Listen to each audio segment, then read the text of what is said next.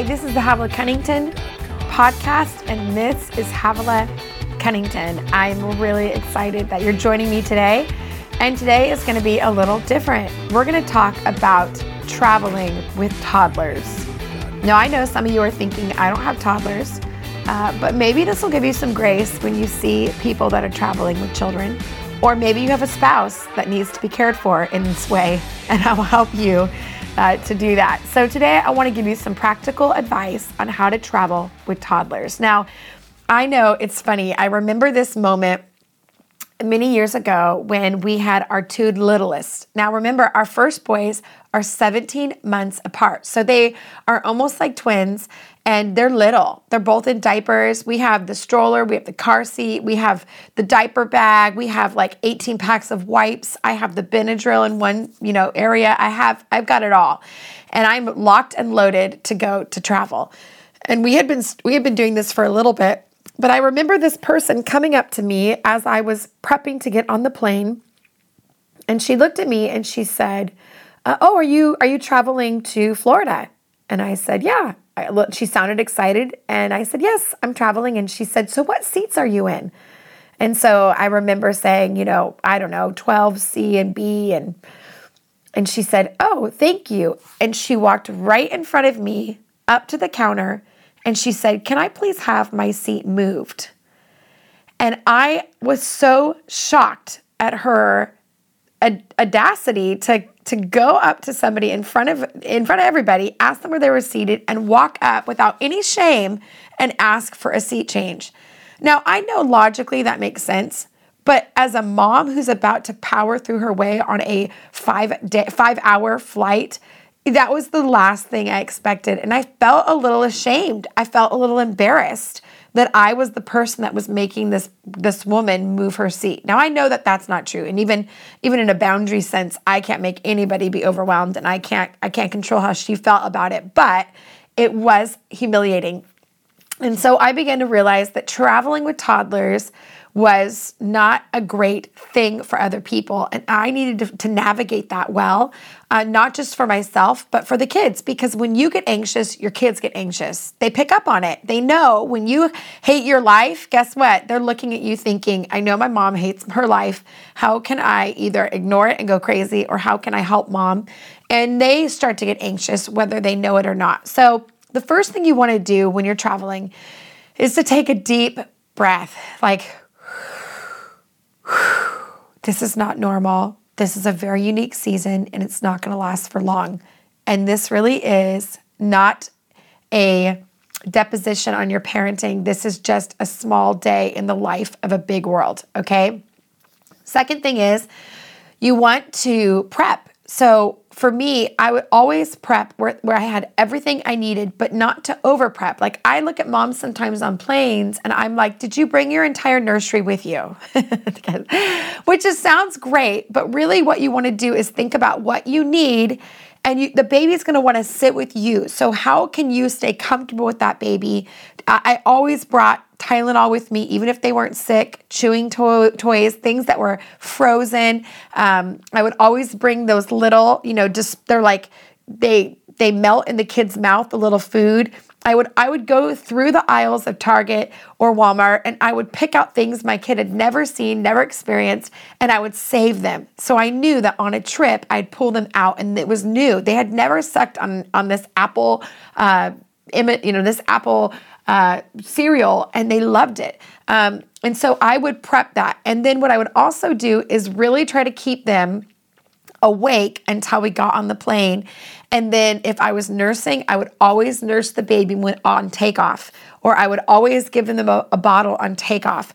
And I always would make sure that the baby needed to it was like that movement, that kind of white noise on the airplane, I wanted to use to my advantage.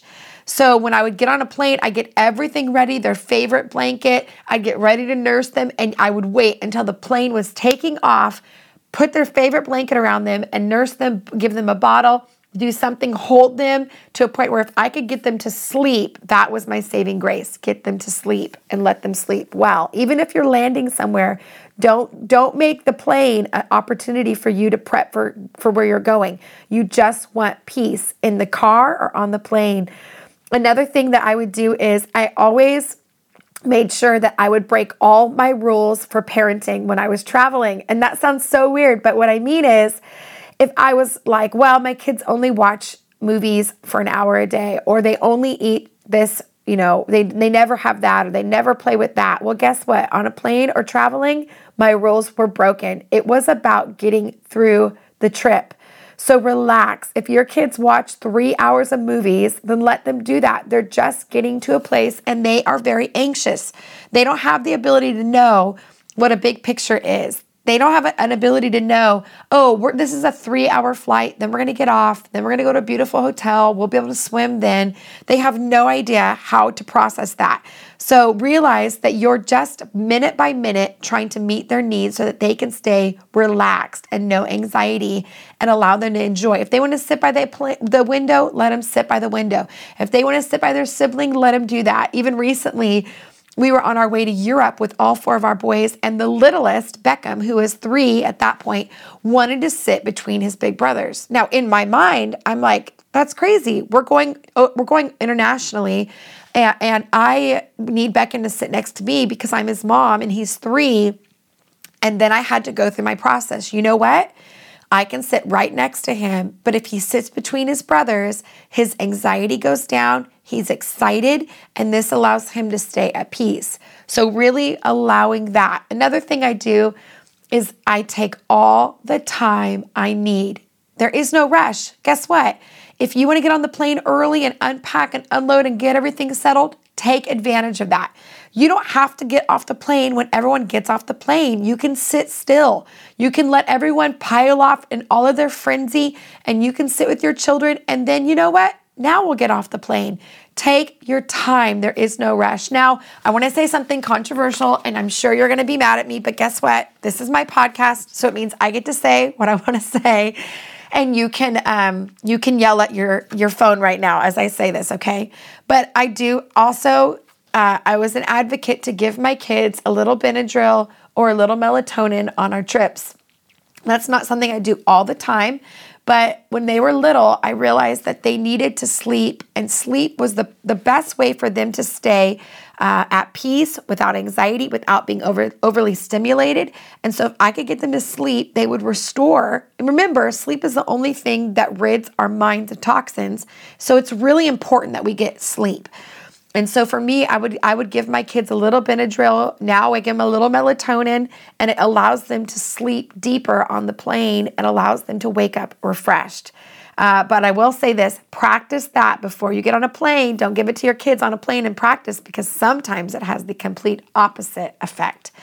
Always look for places. There's playgrounds everywhere. You'll be shocked. The first thing we do when we get into any city or any hotel, we look for play stations, places, because once you're doing travel with your kids, they're anxious.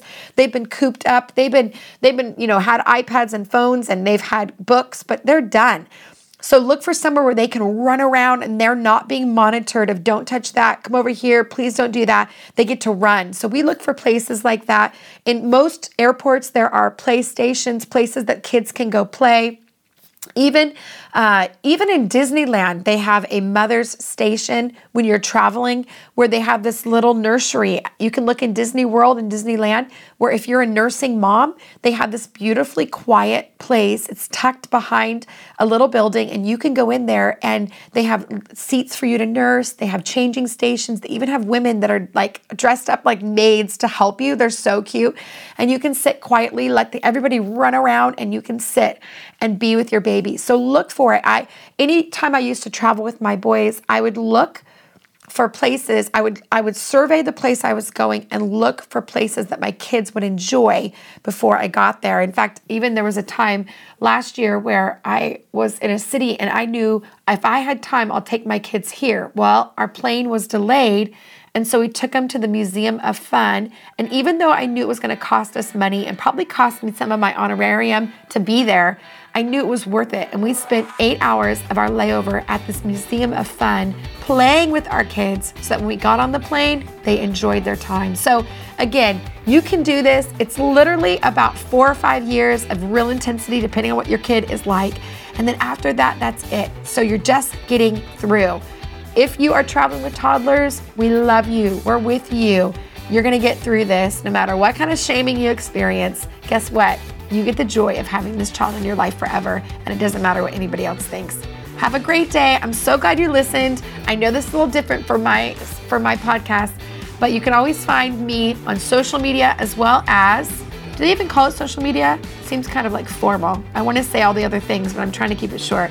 You can also find me at truthtotable.com for lessons on mothering. I have 12 lessons on moms of men. You can check out that as well. Have a great day. See you later.